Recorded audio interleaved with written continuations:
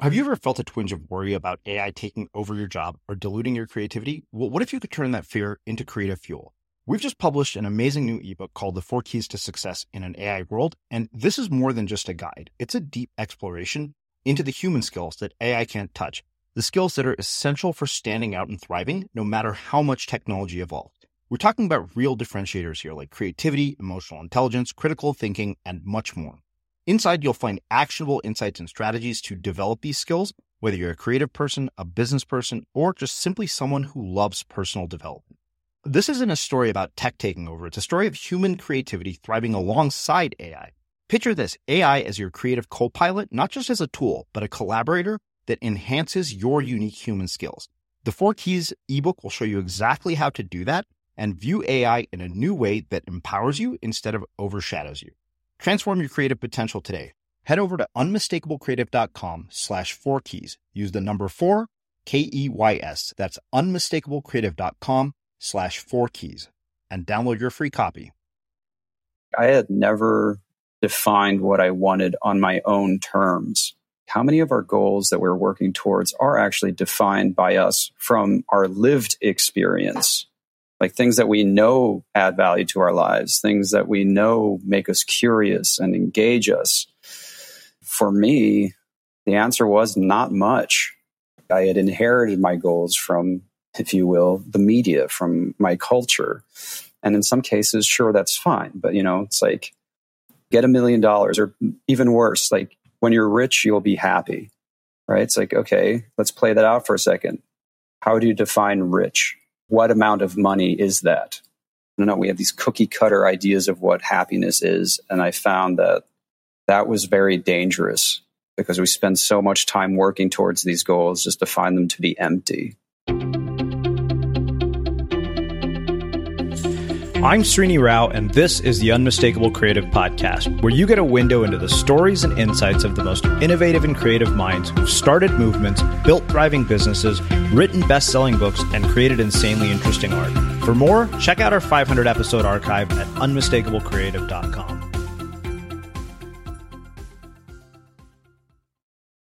Ryder, welcome to the Unmistakable Creative. Thanks so much for taking the time to join us. Thank you for having me. Yeah, it is my pleasure to have you here. So I have known about your work for quite some time, and I was the fortunate beneficiary of your publicist who sent me a copy of your new book, The Bullet Journal Method, which, as I mentioned before we hit record here, I had underlined and highlighted endlessly and ended up ordering another moleskin just to put the ideas into action because I found it that valuable and that insightful. But before we get into everything that you're doing with the Bullet Journal Method, I want to start by asking, what did your parents do for a living, and what impact did that end up having on the choices that you've made with your life and your career? Well, my parents were both teachers originally. My mother was a middle school art teacher, and my father was an English teacher until he finally was able to start writing, which he did part-time, and then eventually became his full-time career. So he's an author. He's written about 16 published works. I guess that I'm no surprise. Like when I went to college, I ended up studying art and creative writing. There's the two things that always really appealed to me. I guess overall, the idea of structuring narratives, specifically integrating both visual as well as written elements, always really appealed to me. So eventually, I guess what happens when you combine the visual and the written, I feel like that's basically what design is in many ways, right? Where you're trying to tell a story with images. And I would say that my entire career that I've been a designer, maybe not as artistic, if you will. Again, I don't even know if that's the right term, but essentially I always try to create things that tell a story, even if it's like a banking app, like there's a narrative involved there. How do you help communicate an idea or a trajectory to someone so they can do whatever they're trying to do, right? It has to be real-time education. So for me, that's kind of what, if I were to guess, I would say that's what their influence had on me. And I guess I never anticipated teaching anything because I was around teachers for so much, and I also struggled in school for so long that it's interesting that I find myself here trying to help others understand these things that I've found to be really valuable, which I feel is kind of what a teacher is. Yeah. I wonder with a mother who's an art teacher and your dad being the person is, what kinds of narratives did they pass on to you about pursuing a creative career? Because probably this is very different, I'd imagine, than the kind of narrative that I inherited with Indian parents, where it was always do something very practical that will lead to a steady paycheck and a good job. Mm-hmm. Well, I think one thing that's interesting is that though both of my parents are very accomplished in their disciplines, both of them struggled in their disciplines as well. Like my father had a lot of challenges going through school, but at the end he figured out what it was that he really liked to do and figured out a way to work on it. And my mother, it's interesting, I guess from both of them, it's just like a work ethic, right? Figure out what you want to do and then get to work. I think that was one of the things. But another thing is that I grew up with learning disabilities. So like a lot of my early scholastic career was fraught with different challenges, and you get used to failing and being the last and getting things wrong a lot.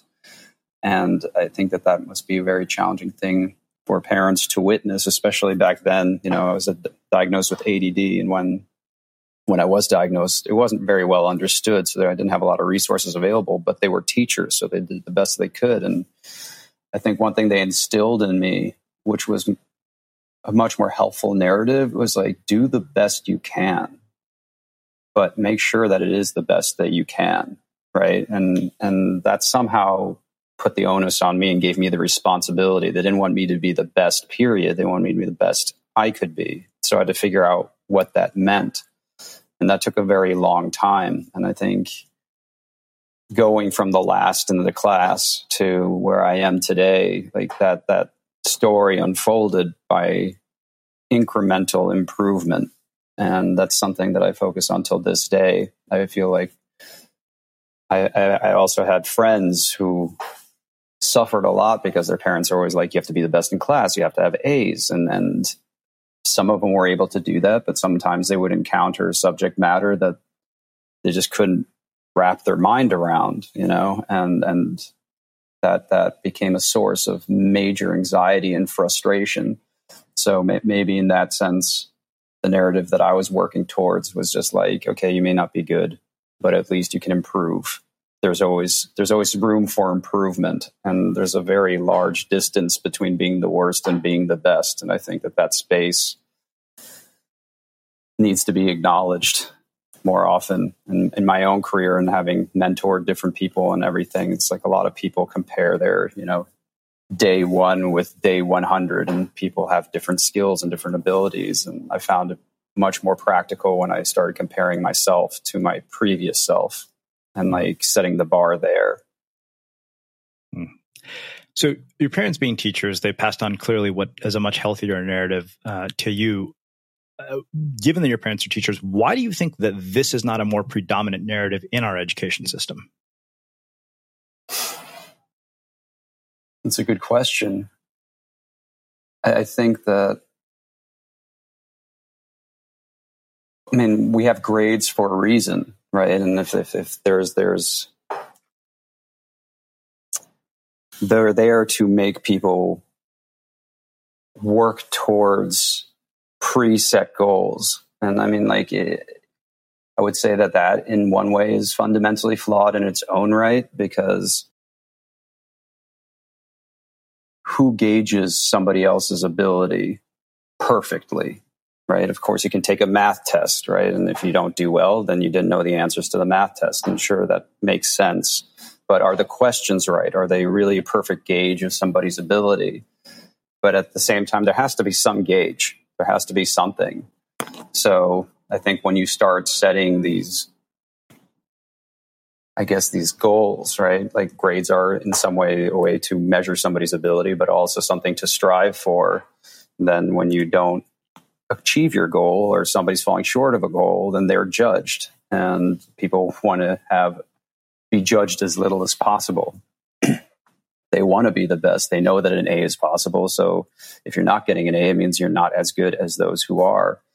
So I think it's designed to create both competition as well as some basic way to judge people's abilities. But in my own experience, I found that to be a very imperfect model, I guess. But there has to be some model.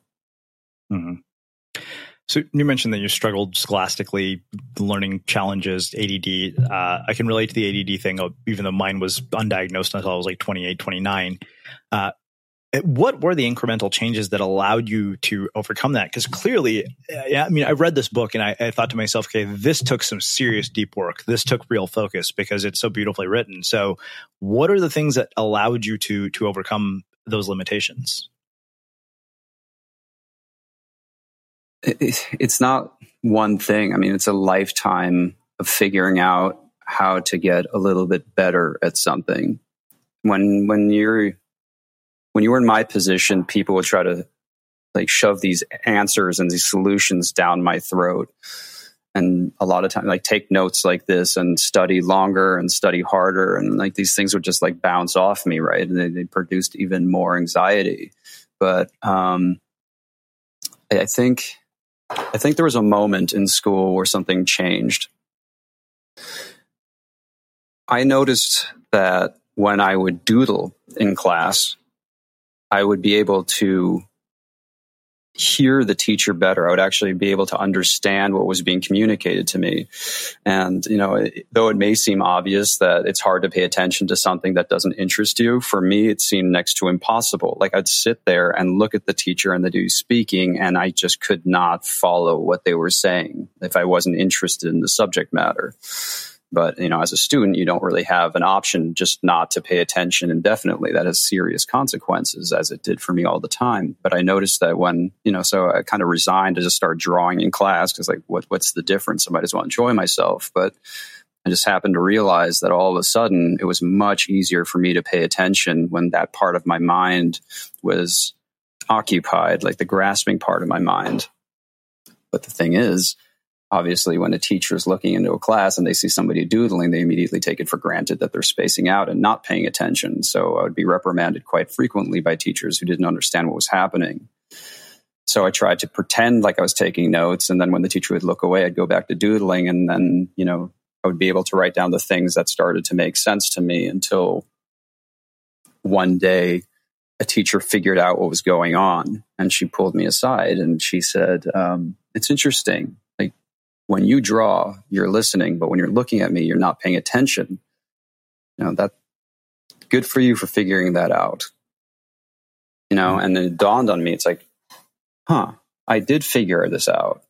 I actually solved one of my own challenges, or at least improved my situation substantially. And that's a pretty profound thing for a child to realize, that they can actually solve their own issues. When you're a kid, you're always looking to the tall folks for answers. You ask your parents, your teachers, older siblings. It never really occurs to you that you actually have it within you to solve a problem on your own. And here I was struggling, figuring out something that did work, and all of a sudden it was validated by an adult. I'm like, that's interesting. If I can solve this challenge, what else can I solve? And that started my mind thinking that way. And it was also really interesting and rewarding. And even though I didn't turn into a stellar student by any imagination, like, I got significantly better. Not everything I tried worked, right? I would say most of the things I tried didn't work, but some things did. Some things stuck. And most of those things are what ended up being in the bullet journal today.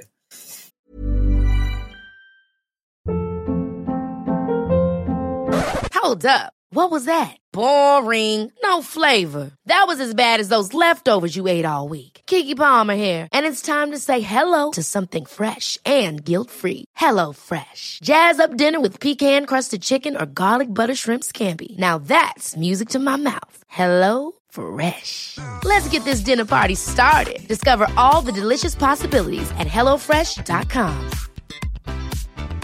Life is full of awesome what-ifs, and some not so much, like unexpected medical costs. That's why United Healthcare provides Health Protector Guard fixed indemnity insurance plans to supplement your primary plan and help manage out-of-pocket costs. Learn more at UH1.com. Hey, it's Ryan Reynolds, and I'm here with Keith, co-star of my upcoming film, If, only in theaters May 17th. Do you want to tell people the big news? All right, I'll do it. Sign up now and you'll get unlimited for $15 a month and 6 months of Paramount Plus Essential Plan on us. MintMobile.com/switch. Upfront payment of $45 equivalent to $15 per month. Unlimited over 40 gigabytes per month. Face lower speeds. Videos at 480p. Active Mint customers by 531.24 get 6 months of Paramount Plus Essential Plan. Auto renews after 6 months. Offer ends May 31st, 2024. Separate Paramount Plus registration required. Terms and conditions apply if rated PG. There's never been a faster or easier way to start your weight loss journey than with PlushCare. PlushCare accepts most insurance plans and gives you online access to board-certified physicians who can prescribe FDA-approved weight loss medications like Wegovy and Zepbound for those who qualify. Take charge of your health and speak with a board-certified physician about a weight loss plan that's right for you. Get started today at plushcare.com/weight loss. That's plushcare.com/weight loss. plushcare.com/weight loss. Quality sleep is essential. That's why the Sleep Number Smart Bed is designed for your ever-evolving sleep needs. Need a bed that's firmer or softer on either side? Helps you sleep at a comfortable temperature? Sleep Number Smart Beds let you individualize your comfort, so you sleep better together. J.D. Power ranks Sleep Number number 1 in customer satisfaction with mattresses purchased in-store. And now, save 50% on the Sleep Number Limited Edition Smart Bed for a limited time. For J.D. Power 2023 award information, visit jdpower.com/awards. Only at a Sleep Number store or sleepnumber.com. As creators, we're always on the move. Whether it's a live podcast event, a pop-up shop, or a workshop, we're constantly interacting with community, and that's where Tap to Pay on iPhone and Stripe comes in. Imagine this. You're at a live event, a listener loves your merch, or a participant wants to sign up for your course on the spot. With Tap to Pay on iPhone and Stripe, you can accept their payments right there and then, right from your iPhone, so there's no extra hardware or no delays.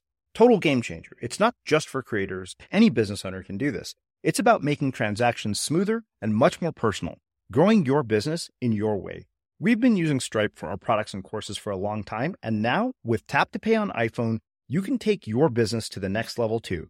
So visit stripe.com/tapiphone to learn more. Remember, folks, with Tap to Pay on iPhone and Stripe, your business is always at your fingertips. Mm-hmm.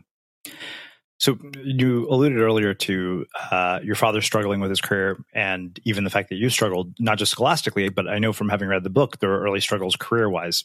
What were they, and how did you get past them?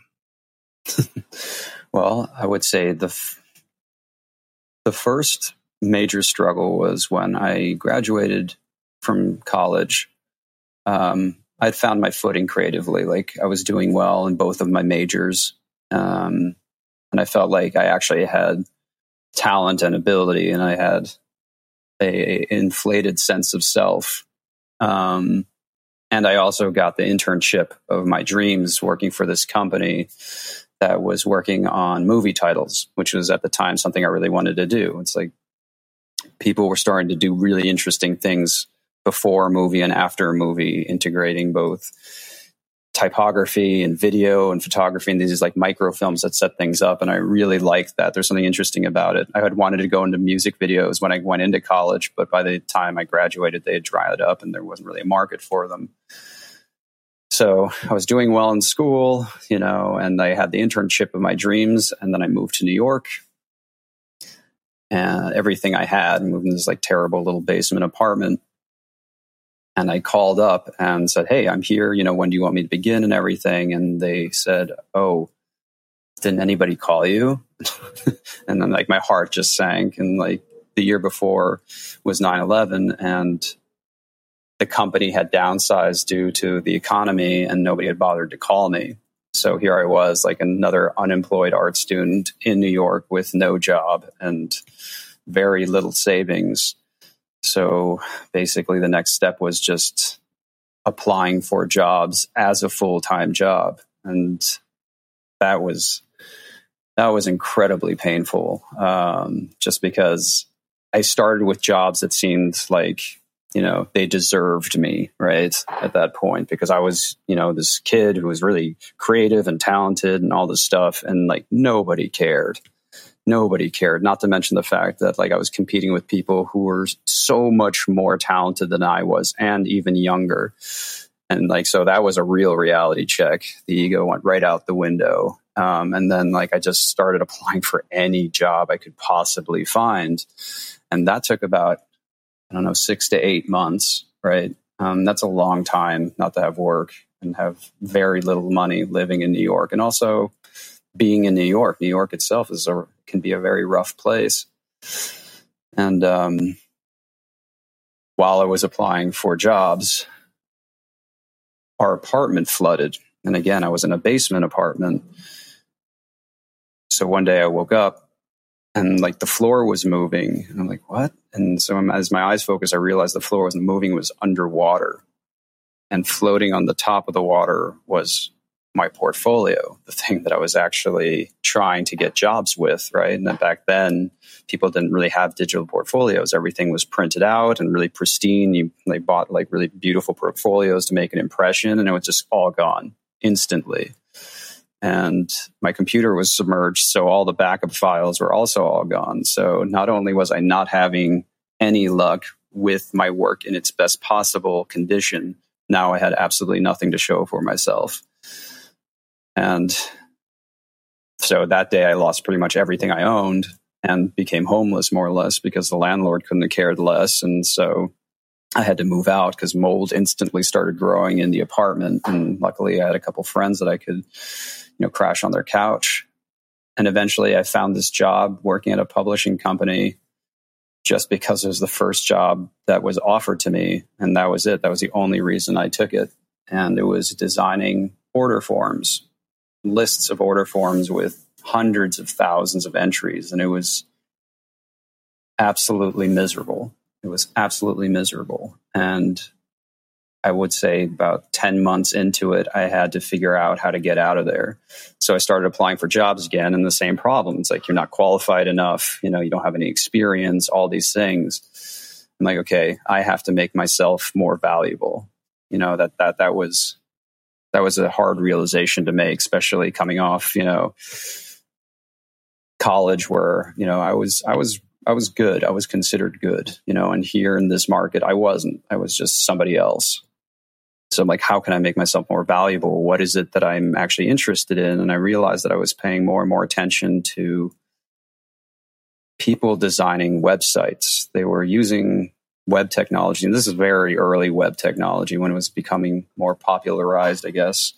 Like artists were using it and small businesses were using it. And it was becoming a lot more accessible. So I was like, this is really interesting. And people using mixed media, photography, video, and writing. And it was kind of the wild west of creativity in some ways. And it was like super janky, but it was something new and interesting and interactive, which I really liked.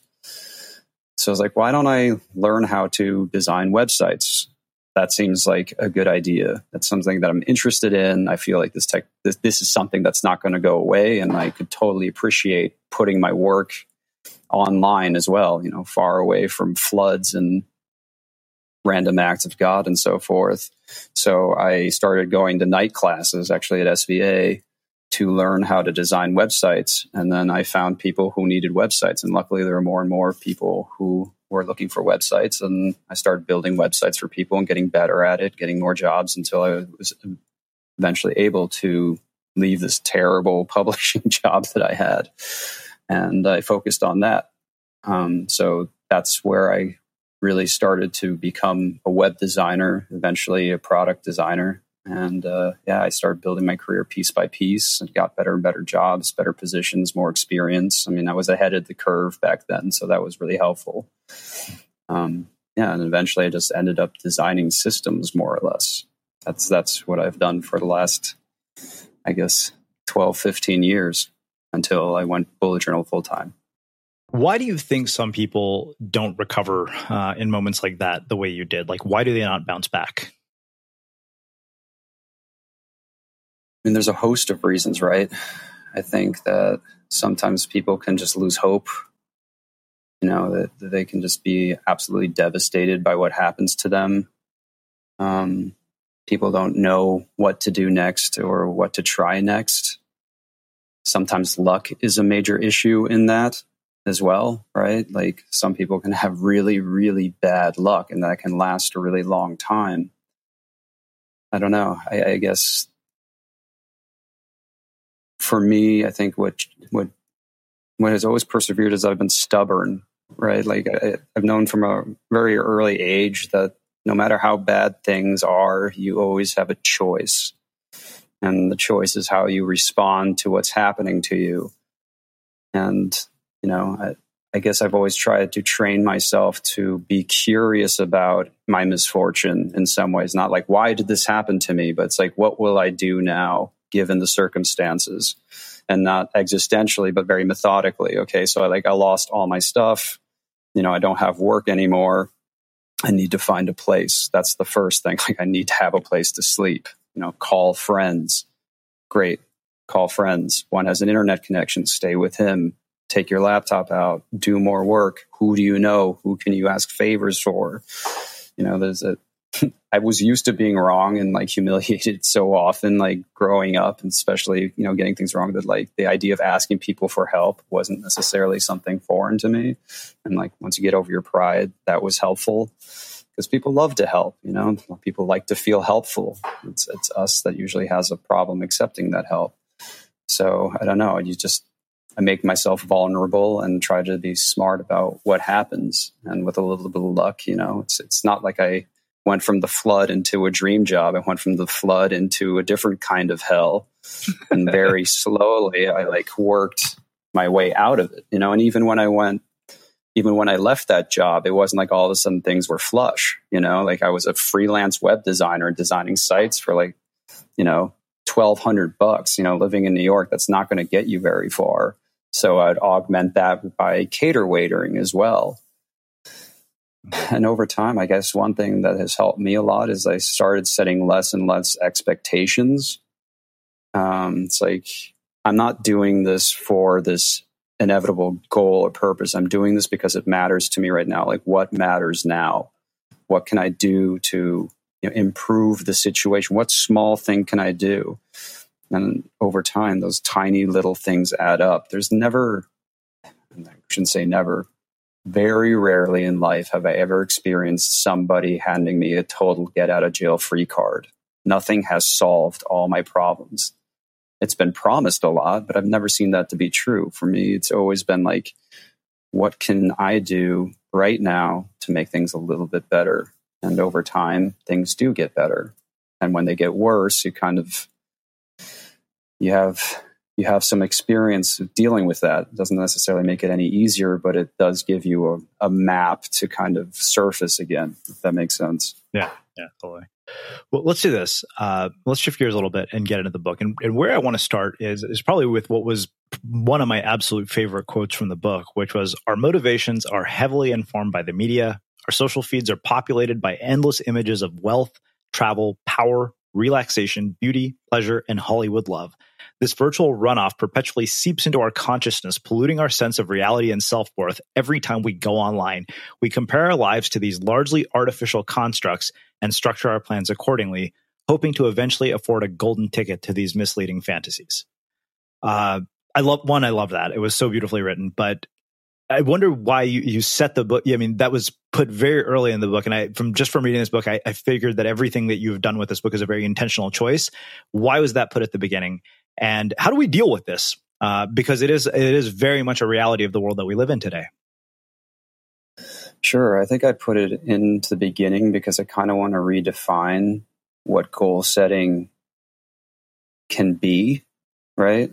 In my own experience, especially early on in my career as a product designer, people gave me my goals. I inherited my goals from the world around me.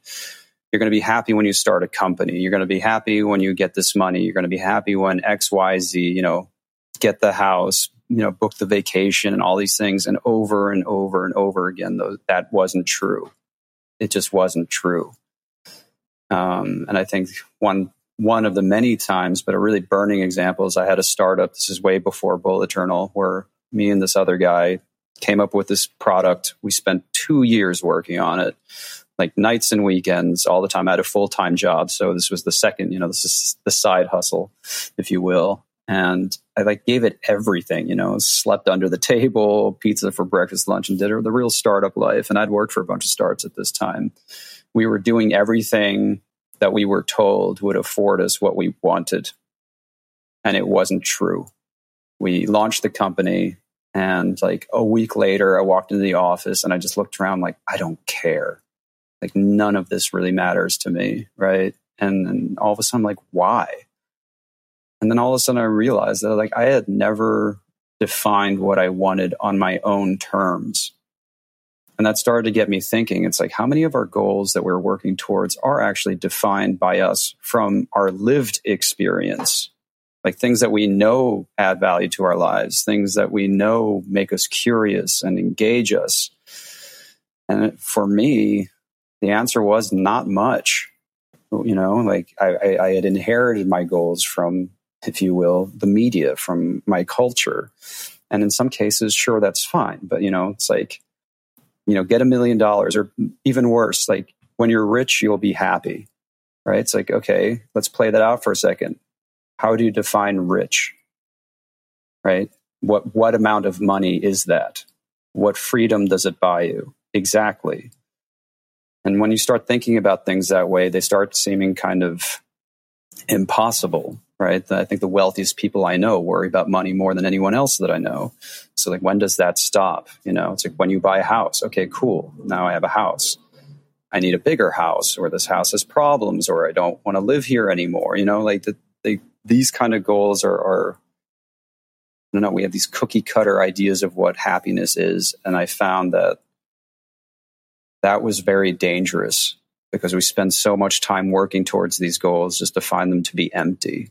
So I bring this up very early in the book, because most of the people that I talk to have encountered this in some way, or if they haven't encountered, when I start to talk to them about it, like you start seeing their eyebrows raising onto their foreheads when they realize, it's like, when was the last time you asked yourself what you actually wanted? And why do you want those things? Which is the more important question, right? Because somebody's like, oh, I want this, I want this, I want this. Okay, why? Because it will make me happy.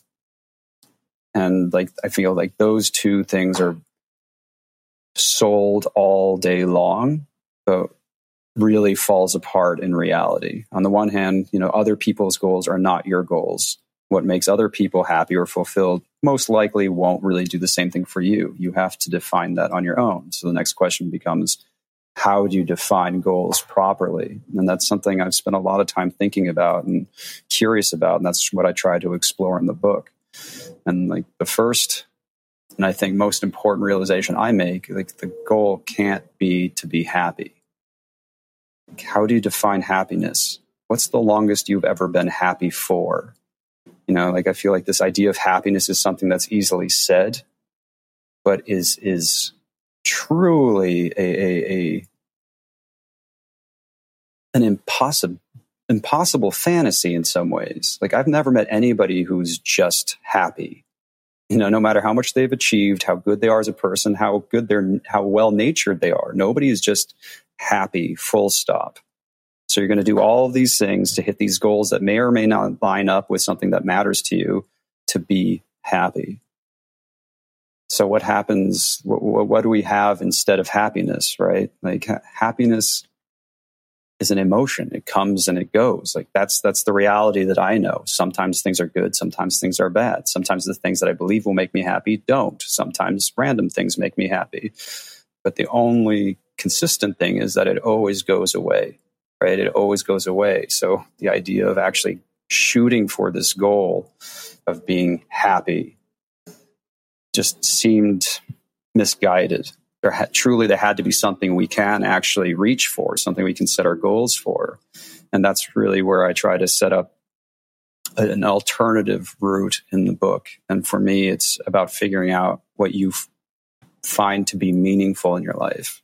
Like those are the goals that I feel are worth pursuing. Things that won't necessarily make you happy, but things that you believe are truly worth your time and energy. Things that add value to your life.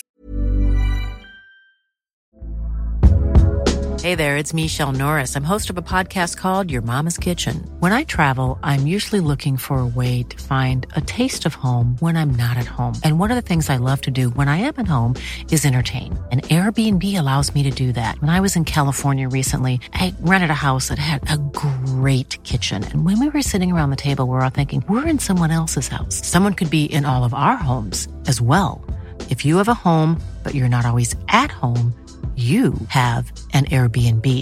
Your home might be worth more than you think. Find out how much at airbnb.com/host. Ever catch yourself eating the same flavorless dinner 3 days in a row?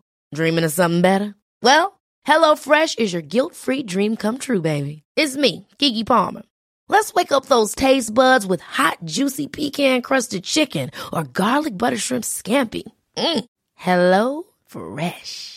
Stop dreaming of all the delicious possibilities and dig in at HelloFresh.com.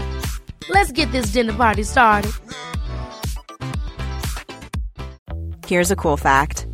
A crocodile can't stick out its tongue. Another cool fact, you can get short-term health insurance for a month or just under a year in some states. United Healthcare short-term insurance plans are designed for people who are between jobs, coming off their parents' plan, or turning a side hustle into a full-time gig. Underwritten by Golden Rule Insurance Company, they offer flexible, budget-friendly coverage with access to a nationwide network of doctors and hospitals. Get more cool facts about United Healthcare short-term plans at uh1.com. Many of us have those stubborn pounds that seem impossible to lose, no matter how good we eat or how hard we work out. My solution is PlushCare. PlushCare is a leading telehealth provider with doctors who are there for you day and night to partner with you in your weight loss journey. They can prescribe FDA-approved weight loss medications like Wegovy and Zepbound for those who qualify. Plus, they accept most insurance plans. To get started, visit plushcare.com/weightloss. That's plushcare.com/weightloss. I'm Sandra, and I'm just the professional your small business was looking for. But you didn't hire me because you didn't use LinkedIn Jobs. LinkedIn has professionals you can't find anywhere else, including those who aren't actively looking for a new job, but might be open to the perfect role, like me. In a given month, over 70% of LinkedIn users don't visit other leading job sites. So if you're not looking on LinkedIn, you'll miss out on great candidates like Sandra. Start hiring professionals like a professional. Post your free job on linkedin.com/people today. As creators, we're always on the move. Whether it's a live podcast event, a pop-up shop, or a workshop, we're constantly interacting with community, and that's where Tap to Pay on iPhone and Stripe comes in. Imagine this. You're at a live event, a listener loves your merch, or a participant wants to sign up for your course on the spot. With Tap to Pay on iPhone and Stripe, you can accept their payments right there and then, right from your iPhone, so there's no extra hardware or no delays. Total game changer. It's not just for creators. Any business owner can do this. It's about making transactions smoother and much more personal, growing your business in your way. We've been using Stripe for our products and courses for a long time, and now with Tap to Pay on iPhone, you can take your business to the next level too. So visit stripe.com/tapiphone to learn more. Remember, folks, with Tap to Pay on iPhone and Stripe, your business is always at your fingertips. Yeah. I think the thing that was really interesting to me as I was going through the goals section, and we'll start getting into tactical aspects of this in a bit more detail, but I remember reading a section about money and how much money you wanted. And then I kind of thought about the $1 million goal that, so many people have, like 7 figures. And I kind of thought that there was like, well, what am I going to spend this money on? And then I made a list. It was like, okay, a season pass for snowboarding, a bit of equipment and some flights. It's like, don't need $1 million for that. Mm-hmm. Yeah, that's exactly right. And when I went through that exercise as well, I'm like, okay, $1 million is empty because it applies to nothing, right? Just the number. But like you going through that exercise, what do you want to have and why? How much money will I require? Maybe it's $1 million. And if it's $1 million, at least now all of a sudden it's meaningful. Like you transform this vague idea, this notion into something that's like a concrete value add to your life. Well, let's do this. Let's actually get into the entire idea of, doing a bullet journal. One, how did you even come up with this concept? I mean, you're effectively the inventor of this concept. So what led to this idea? Well, I mean, it was never designed to be complete. I would say that's the first thing. It was never designed to be shared. First of all, I think that's what's important to realize. Like the bullet journal is essentially a toolkit that I designed for the way that my own mind worked. And, maybe it's because of my parents, but I was like helplessly creative. I like to draw. I like to write. I like to do a whole bunch of things. So I created this system that was very modular, right? So it could be a sketchbook. It could be this. It could be that. It was just designed for me to have all these different tools that I needed to become more organized and focused all in one place. But it took a very long time to get there. And I had no goal in mind. There's no expectation here. It was just this practice that I had organically brought into my life because I needed it. It exists because I needed it. I still need it today, especially in writing this book. It's like bullet journal all day, every day. And sometimes you're just like, okay, I need some distance. And even in those couple of days where I step away from it, it's like I start feeling the edges fraying a little bit. And I'm reminded as to why I introduced it into my own life. We'll get into some tactics, but there's something that you said, and I actually quoted you in one of my most recent pieces on Medium, where I wrote about the fact that I do all of my writing. I start all of my writing by hand, and I read physical books. I stopped reading Kindle books years ago, and and you just kind of reinforced it when you said the fact that that it takes longer to write things out by hand gives handwriting its cognitive edge. And you said when we write by hand, we're forced to be more economical and strategic with our language, crafting notes in our own words. To do that, we have to listen more closely, think about the information, and essentially distill others' words and thoughts through our own neurological filtration system. I was wondering if you could expand on that for me and kind of talk about the power of why people should actually make a case for analog in a world that is increasingly digital, is where I'm going with this. Okay. Well, I think that, a lot of people ask me digital or analog. And I think the important thing to realize is I think it's digital and analog, not versus, right? Yeah. They're both just tools. And I think a tool should be judged by its ability to help you make progress towards whatever endeavor you've tasked yourself with.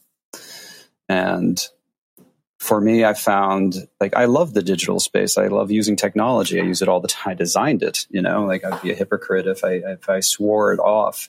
But I found that the more and more I adopted new tech, and I was, a unapologetic early adopter, and sometimes I still am.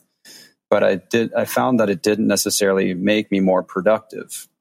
Right. And the science bears this out in the studies that I had read, our productivity has actually started to decline over the last couple of years, even though technology becomes more and more seamless and more powerful.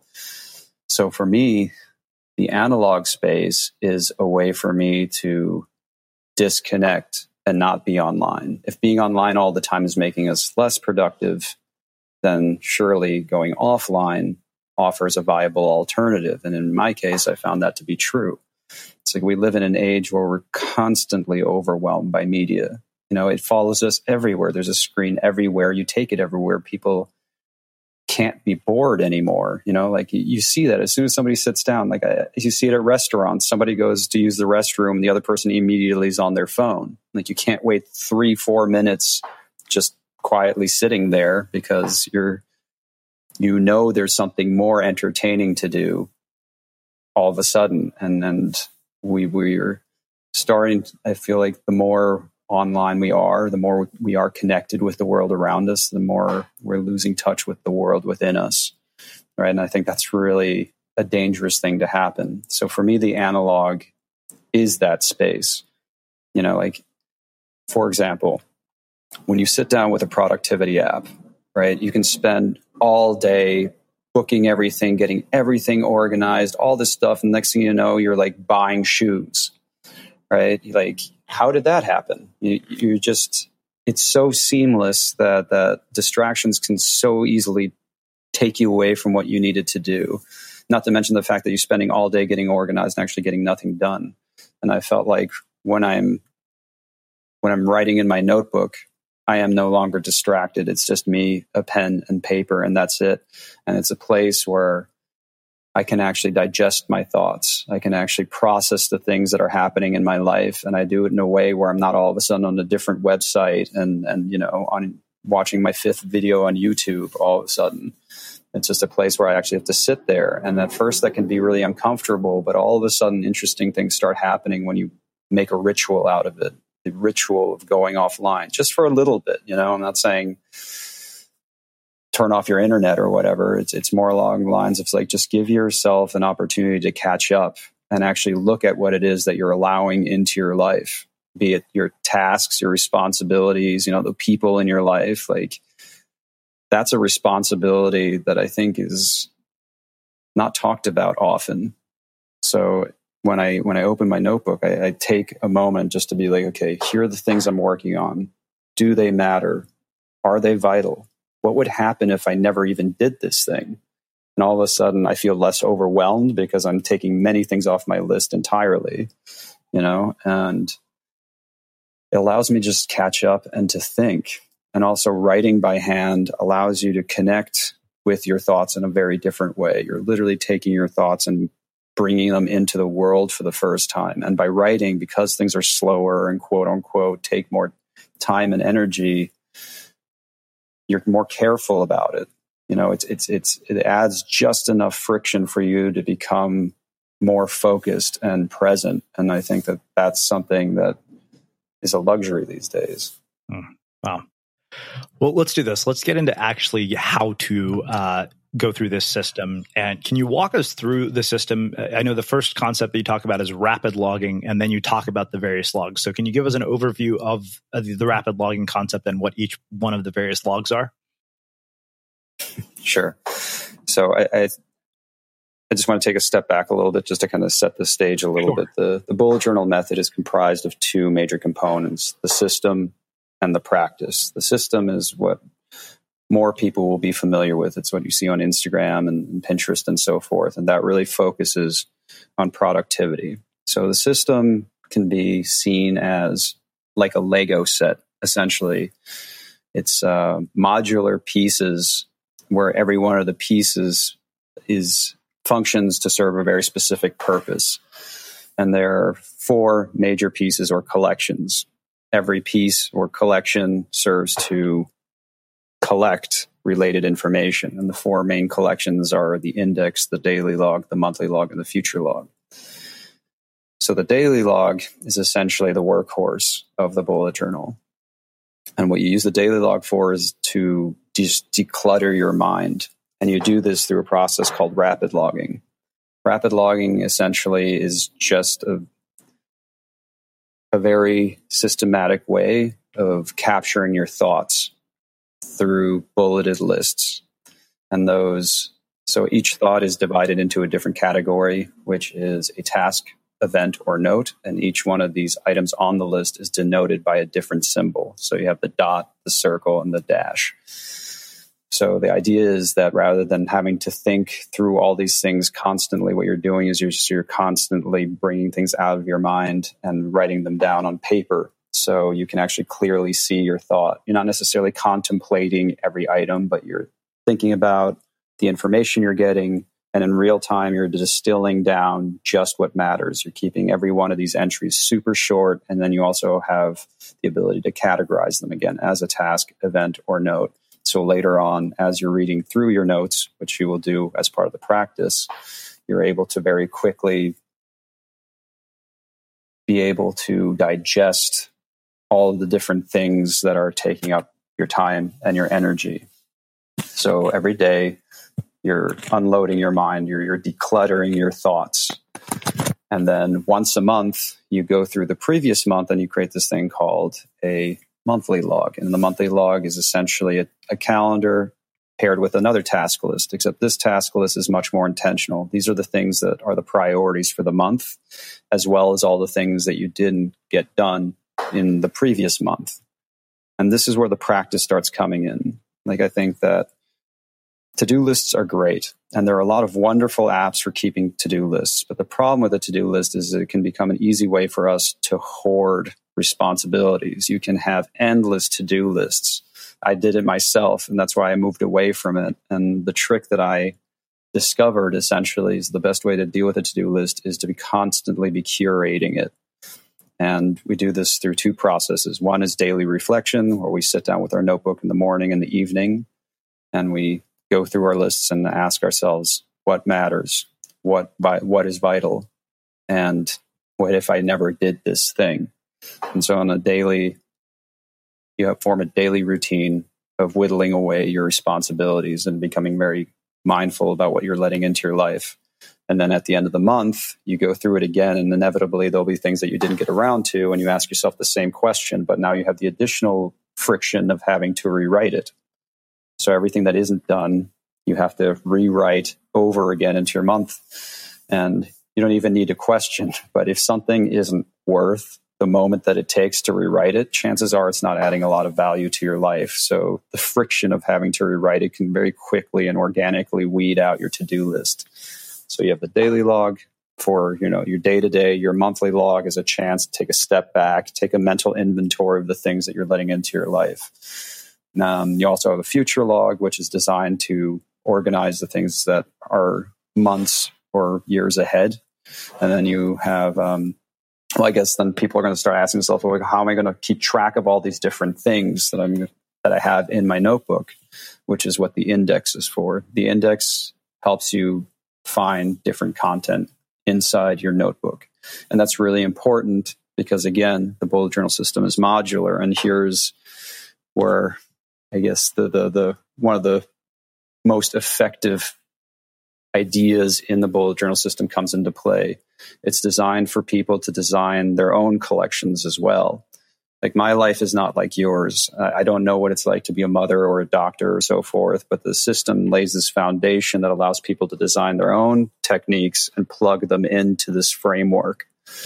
And through the index, you can keep all your different collections really clear and straight. So maybe one of your collections is a fitness tracker or a fertility tracker, or you're managing a project or a birthday, or set up your own gym log. Whatever it is that you need, the bullet journal lays the foundation for you to have it. So it becomes this evolving tool set, and that's essentially the foundation of the bullet journal. As a system, it becomes whatever you need it to be. And the practice is about figuring out what it is that you need it to be, right? It's not the same tool to all people, and figuring out how it can best serve you is part of the practice. And you figure that out by sitting down with your notebook every day and starting to ask yourself very basic, small questions. It's like, why am I working on this? How is it making me feeling? What could I do better? What could I do less of? Just really these tiny little introspective questions that over time help you form the routine of self-learning. It gives you an opportunity to check in with yourself in a very practical way, right? It's not about like, what is the meaning of life? But you can ask yourself, like, is this project something that I'm interested in? Am I doing all that I can do? And over time, you start thinking a little bit differently about what you let into your life and how you start responding to the responsibilities that you have. Wow. Well, I want to ask you about one quote in particular, and this really struck me because I remember both this quote and the story you told about it, that you said, our memories are unreliable. We often trick ourselves into believing things about our experiences that are biased and inaccurate. Studies suggest that our recollection of how we felt can eagerly differ from the way an experience actually made us feel. And then you supplemented that with a story about the guy who went on a date with somebody who ended up breaking up with him. And you actually showed that he didn't enjoy the date. And it just got me thinking about, so many dates which I was so distraught over the fact that things didn't work out. And I kind of wonder if I wouldn't have been had I gone through this practice.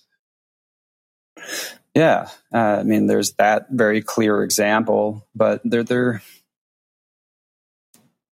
in every experience that we have, there's a complexity to it, right? Even in the good times, there are bad moments or bad things. You have the best meal of your life, and then like the dessert was disgusting, right? Chances are you'll remember that part.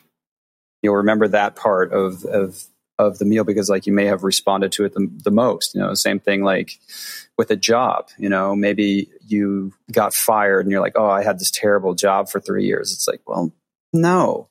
Like that job was actually pretty good until the last 4 months when the new guy took over, right? And the opposite can be true too. Something can be really bad. Like, for example, being really distraught about, the example you gave, which is you break up with somebody and you're like, oh, this was terrible, or I was broken up with, this was this major loss. And then if you look at the reality of the situation, it's like, no, you were like, maybe you weren't really that into the person, or the person wasn't that nice to you, or, take your pick.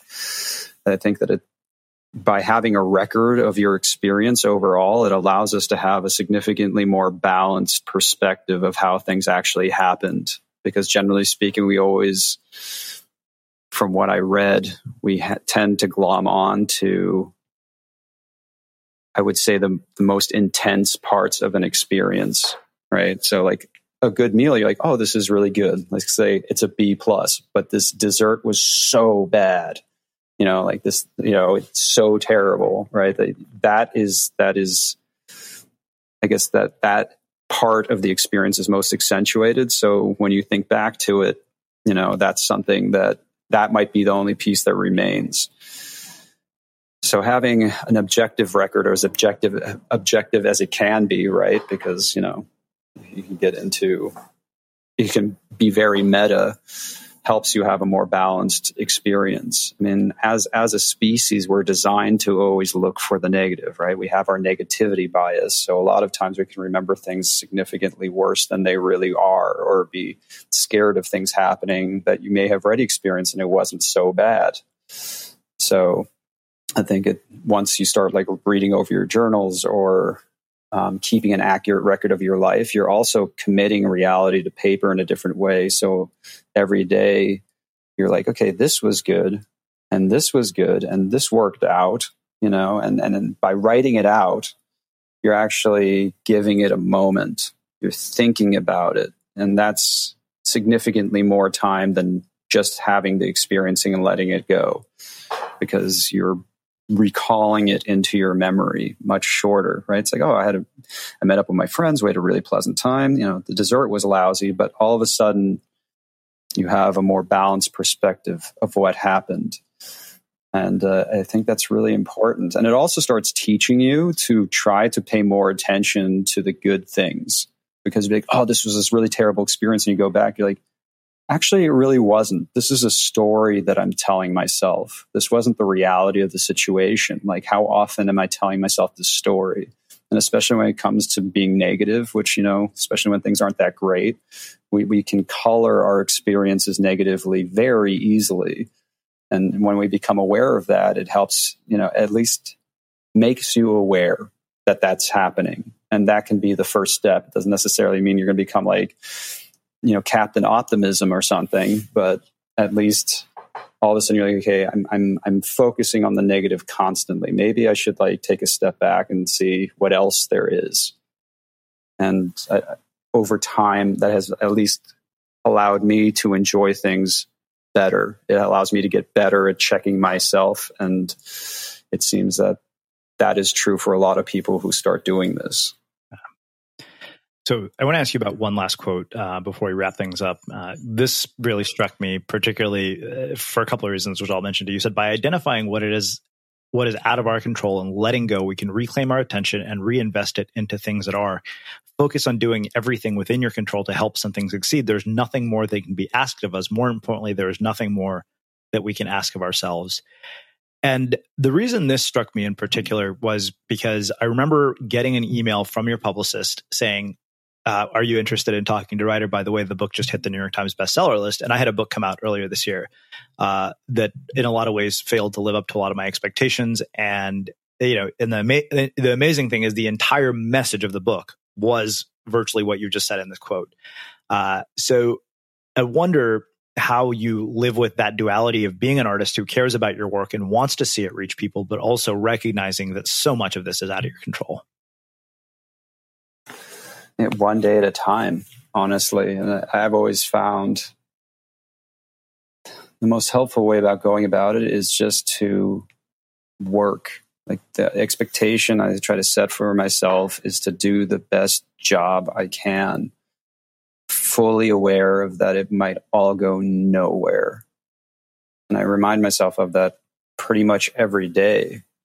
And that might seem very pessimistic, but I found it to be really liberating, because all of a sudden I can focus on the work. Like I can't control if the book's going to last, if it's going to be successful, but what I can control today, right now, is doing the best I possibly can to write this book, use the skills that I have, use the time that I have. And when I lessen the worry about what may be, all of a sudden I have just much more focus in the present moment. And I'm not saying that I'm perfect at this. It's like I'm not a Vulcan. I can't just like shut off my emotions, but I find myself often checking myself, right? It's like, oh, I wonder if they're going to like this. I'm wondering, it's like, okay, fine, stop. What can you do right now? What you can do right now is just reread this again. Try that sentence better. Is this, it just comes back to doing the work as best as you possibly can. And I don't know if this was your experience, but in my own, I would say one of the things that was most frustrating in the writing process is when I had an idea and I knew that it could be expressed better, but I just didn't have the ability yet. Mm-hmm. And maybe that time will be tomorrow, and maybe it'll be 14 years from now. So like that's that to me was what I wanted to worry about. Like, how can I make it the best I can now? Yeah. And, once the more you kind of make that your mantra, the more helpful it is, because it occupies more of your mind. Not that I didn't have worries. And then, obviously I want this to help as many people as possible. But as you said, that's completely out of my control. So I just try to remind myself, like, is worrying about that serving me? Is it useful? And the answer is almost always no, right? And it helps me prevent that from spiraling out of control, so I can become more present and come back. Like, how can I be useful now? What can I do to be useful now? And the answer is always like, spend more time with the work, or try to figure out how to fix that sentence. That's what you should be worrying about right now. And it's a battle. It's not something that I'm perfect at, but with practice, I catch myself more frequently doing it than I did before, when I start to like worry about the future or have anxiety about what's going to happen. It's like, I don't know, I'd rather focus my worry and anxiety towards the things that are right in front of me that I can actually impact somehow. Wow. Well, this has been incredible. Really, really just poetic, beautiful, thought-provoking. So I want to finish with one last question, which is how we finish all of our interviews at the Unmistakable Creative. What do you think it is that makes somebody or something unmistakable? It's an interesting question, because, on one hand, everything has been done in one way, shape, or another. But I think that we can use our uniqueness to synthesize things in a new way. And sometimes we synthesize things in a way that have never been seen before, or something that, helps other people take a step that they may not have otherwise. And that's something that would be unmistakable. When you have that experience of running across something that makes you stop, that makes you wonder, that, makes you smile or whatever, like that's unmistakable. And I feel like the ability to be able to do that I think would be the goal for most creatives, right? To be able to leverage your uniqueness in such a way that you make people stop and think. And I think as soon as they do, that's an unmistakable feeling. That's the best I got. Amazing. Well, I can't thank you enough for taking the time to join us and share your story and your insights with listeners. This has been one of my favorite conversations of the entire year. where can people find out more about you, your work, the book, and everything that you're up to? Sure. Very simple, bulletjournal.com or at Bullet Journal on most social networks. Awesome. And for everybody listening, we'll wrap the show with that. Thank you for listening to this episode of the Unmistakable Creative Podcast. While you were listening, were there any moments you found fascinating, inspiring, instructive, maybe even heartwarming? Can you think of anyone, a friend or a family member who would appreciate this moment? If so, take a second and share today's episode with that one person, because good ideas and messages are meant to be shared.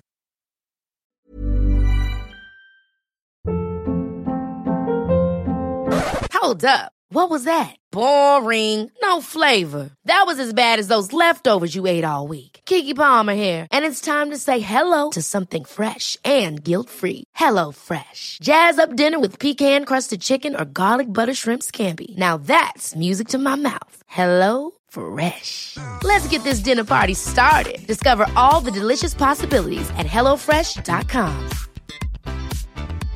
Imagine the softest sheets you've ever felt. Now imagine them getting even softer over time. That's what you'll feel with Boll & Branch's organic cotton sheets. In a recent customer survey, 96% replied that Boll & Branch sheets get softer with every wash. Start getting your best night's sleep in these sheets that get softer and softer for years to come. Try their sheets with a 30-night guarantee. Plus, get 15% off your first order at bollandbranch.com. Code BUTTERY. Exclusions apply. See site for details. Have you ever felt a twinge of worry about AI taking over your job or diluting your creativity? Well, what if you could turn that fear into creative fuel? We've just published an amazing new ebook called The 4 Keys to Success in an AI World, and this is more than just a guide. It's a deep exploration into the human skills that AI can't touch, the skills that are essential for standing out and thriving, no matter how much technology evolves. We're talking about real differentiators here, like creativity, emotional intelligence, critical thinking, and much more. Inside, you'll find actionable insights and strategies to develop these skills, whether you're a creative person, a business person, or just simply someone who loves personal development. This isn't a story about tech taking over. It's a story of human creativity thriving alongside AI. Picture this, AI as your creative co-pilot, not just as a tool, but a collaborator that enhances your unique human skills. The 4 Keys ebook will show you exactly how to do that and view AI in a new way that empowers you instead of overshadows you. Transform your creative potential today. Head over to unmistakablecreative.com/4keys. Use the number 4, KEYS. That's unmistakablecreative.com/4keys and download your free copy.